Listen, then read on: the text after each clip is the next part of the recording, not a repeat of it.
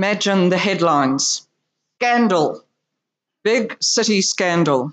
Read all about it. Trusted manager of huge corporation pockets millions for himself. Terrible, disgrace, corruption in the business place.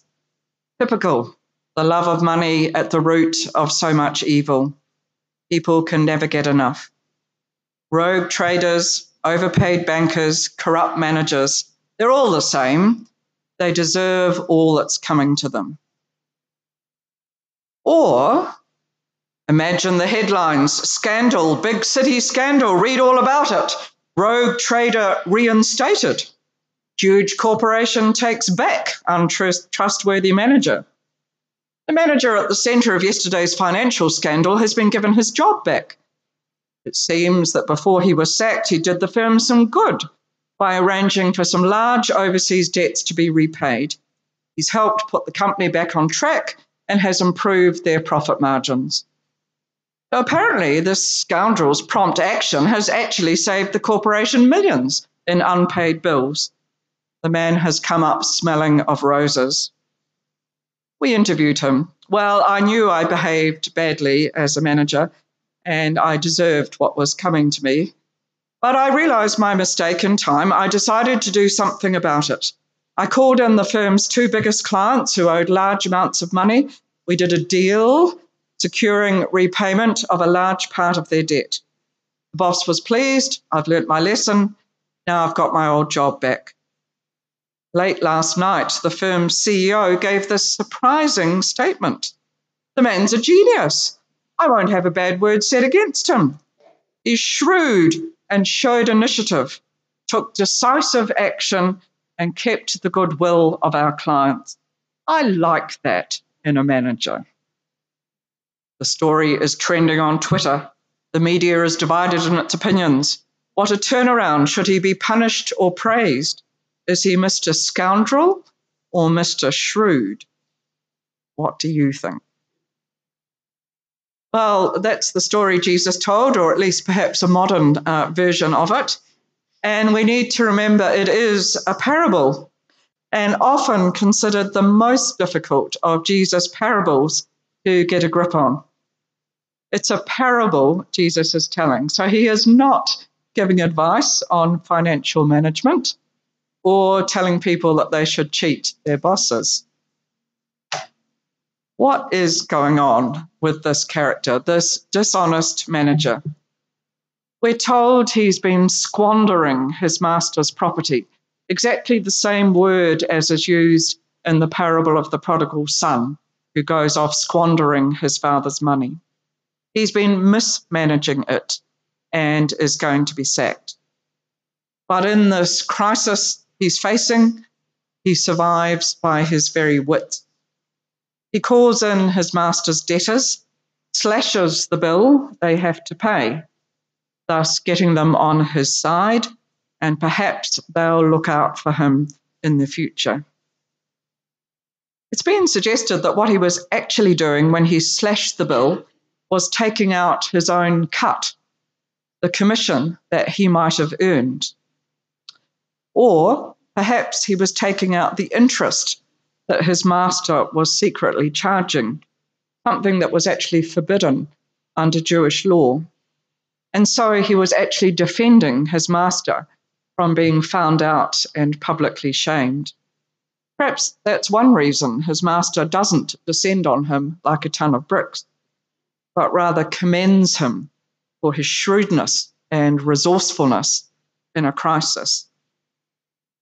So whatever this dishonest manager was doing, it's likely that the crowds listening to Jesus were enjoying seeing how he was wriggling out of a tricky situation. The underdog was coming out on top. And yet also in this parable, the rich man, the master, comes across in not too bad a way either. Maybe he just had too much money to worry about what happened to some of it. But he seems quite philosophical when he ends up being outfoxed by his manager and even grudgingly perhaps admires his entrepreneurship. But what does it mean? And we need to hear Jesus teaching his disciples more about discipleship as we journey over these weeks. What does it mean when Jesus seems to encourage people to make friends with dishonest stuff like money, so that when it's gone, those friends may welcome you into homes that will last? I think Jesus is saying, well, use what you have to build social capital, to invest in people and relationships, to lift people up, to be generous, to echo the generous love and grace of God, to build up treasure in heaven.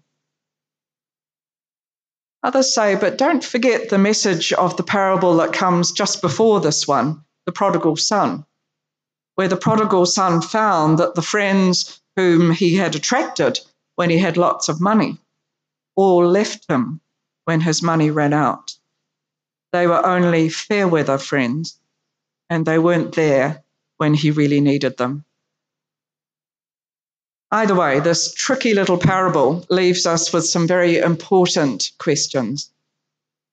Who or what are we actually relying on?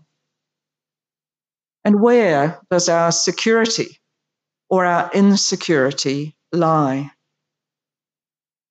What do we think is right action or wrong action in a world of, it seems, increasingly slippery and shifting values? Does the end always justify the means? And what about if the means are somewhat dodgy?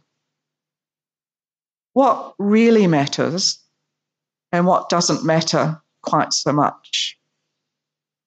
And who do we turn to when the dollars run out or when things go wrong, both as individuals and as a community of faith?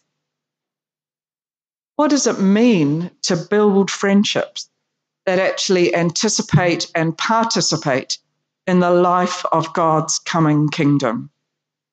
Friendships that are based on commitment through thick or thin, when times are good and when times are tough. Yesterday here we had 2 weddings, and we heard those vows in sickness and in health, richer or poorer, you know the words. Those are the really challenging times when we say, what does it mean to support one another, to be there for one another? What are friendships that say and show in action that we will help one another out, and that our trust is ultimately in the God who is faithful and is loving and is generous and gracious to us, and asks us then to model that, to share that with others? You've probably been following with me quite a lot of commentary behind the scenes this week as we've observed, particularly people in Britain, but also here and around the world, mourning the loss of our Queen Elizabeth II, who we know was a very wealthy woman and lived a life very different from our own. And yet what is coming through to us constantly as we hear people tell their stories and memories of encounters with the Queen is the way in which she related to people, the way in which she put people at ease, showed genuine interest in their lives and stories, and by all accounts was also a pretty shrewd judge of character, of what was really there underneath. And within the life and destiny which became hers, she made choices about the way she lived her life, the causes and charities she supported and was patron of, so many, and the life she lived with her family amidst all the ups and downs of a life lived in the public view, in a way that we may perhaps consider ourselves very fortunate not to have to share. Undergirding all this was her faith in the God who had called her, in whose service she was anointed, And we know her dedication to that service she undertook as a young woman to her country, to the Commonwealth of Nations, a service she continued to offer faithfully and diligently and most poignantly right up until 2 days before her death. I want to quote one of our former Archbishops of Canterbury, Rowan Williams, in an article that Bishop Peter pointed us to in eLife this week. And he was talking about the many different world leaders he'd met in his time.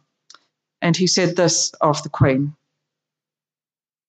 "No one had the same degree of attentiveness, unpompous clarity of mind and response, lack of prickly or defensive reactions.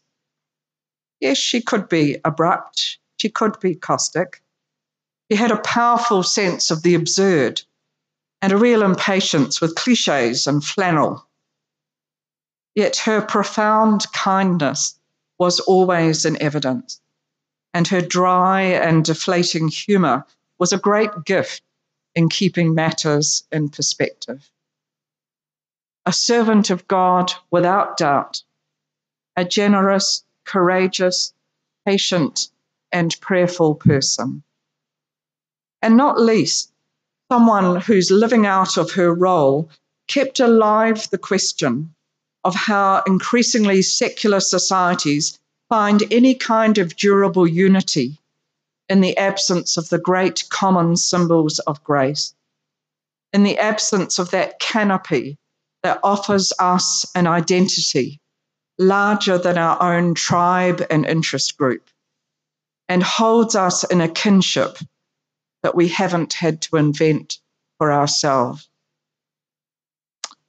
Very profound, I think, and words worth reflecting on in the days ahead. All the more reason then to pray for King Charles III.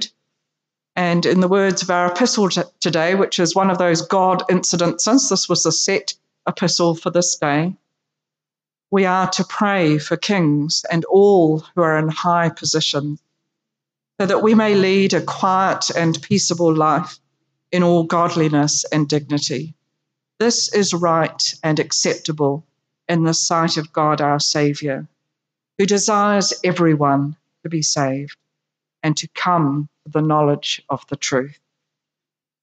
May it be so, to God's glory. Amen.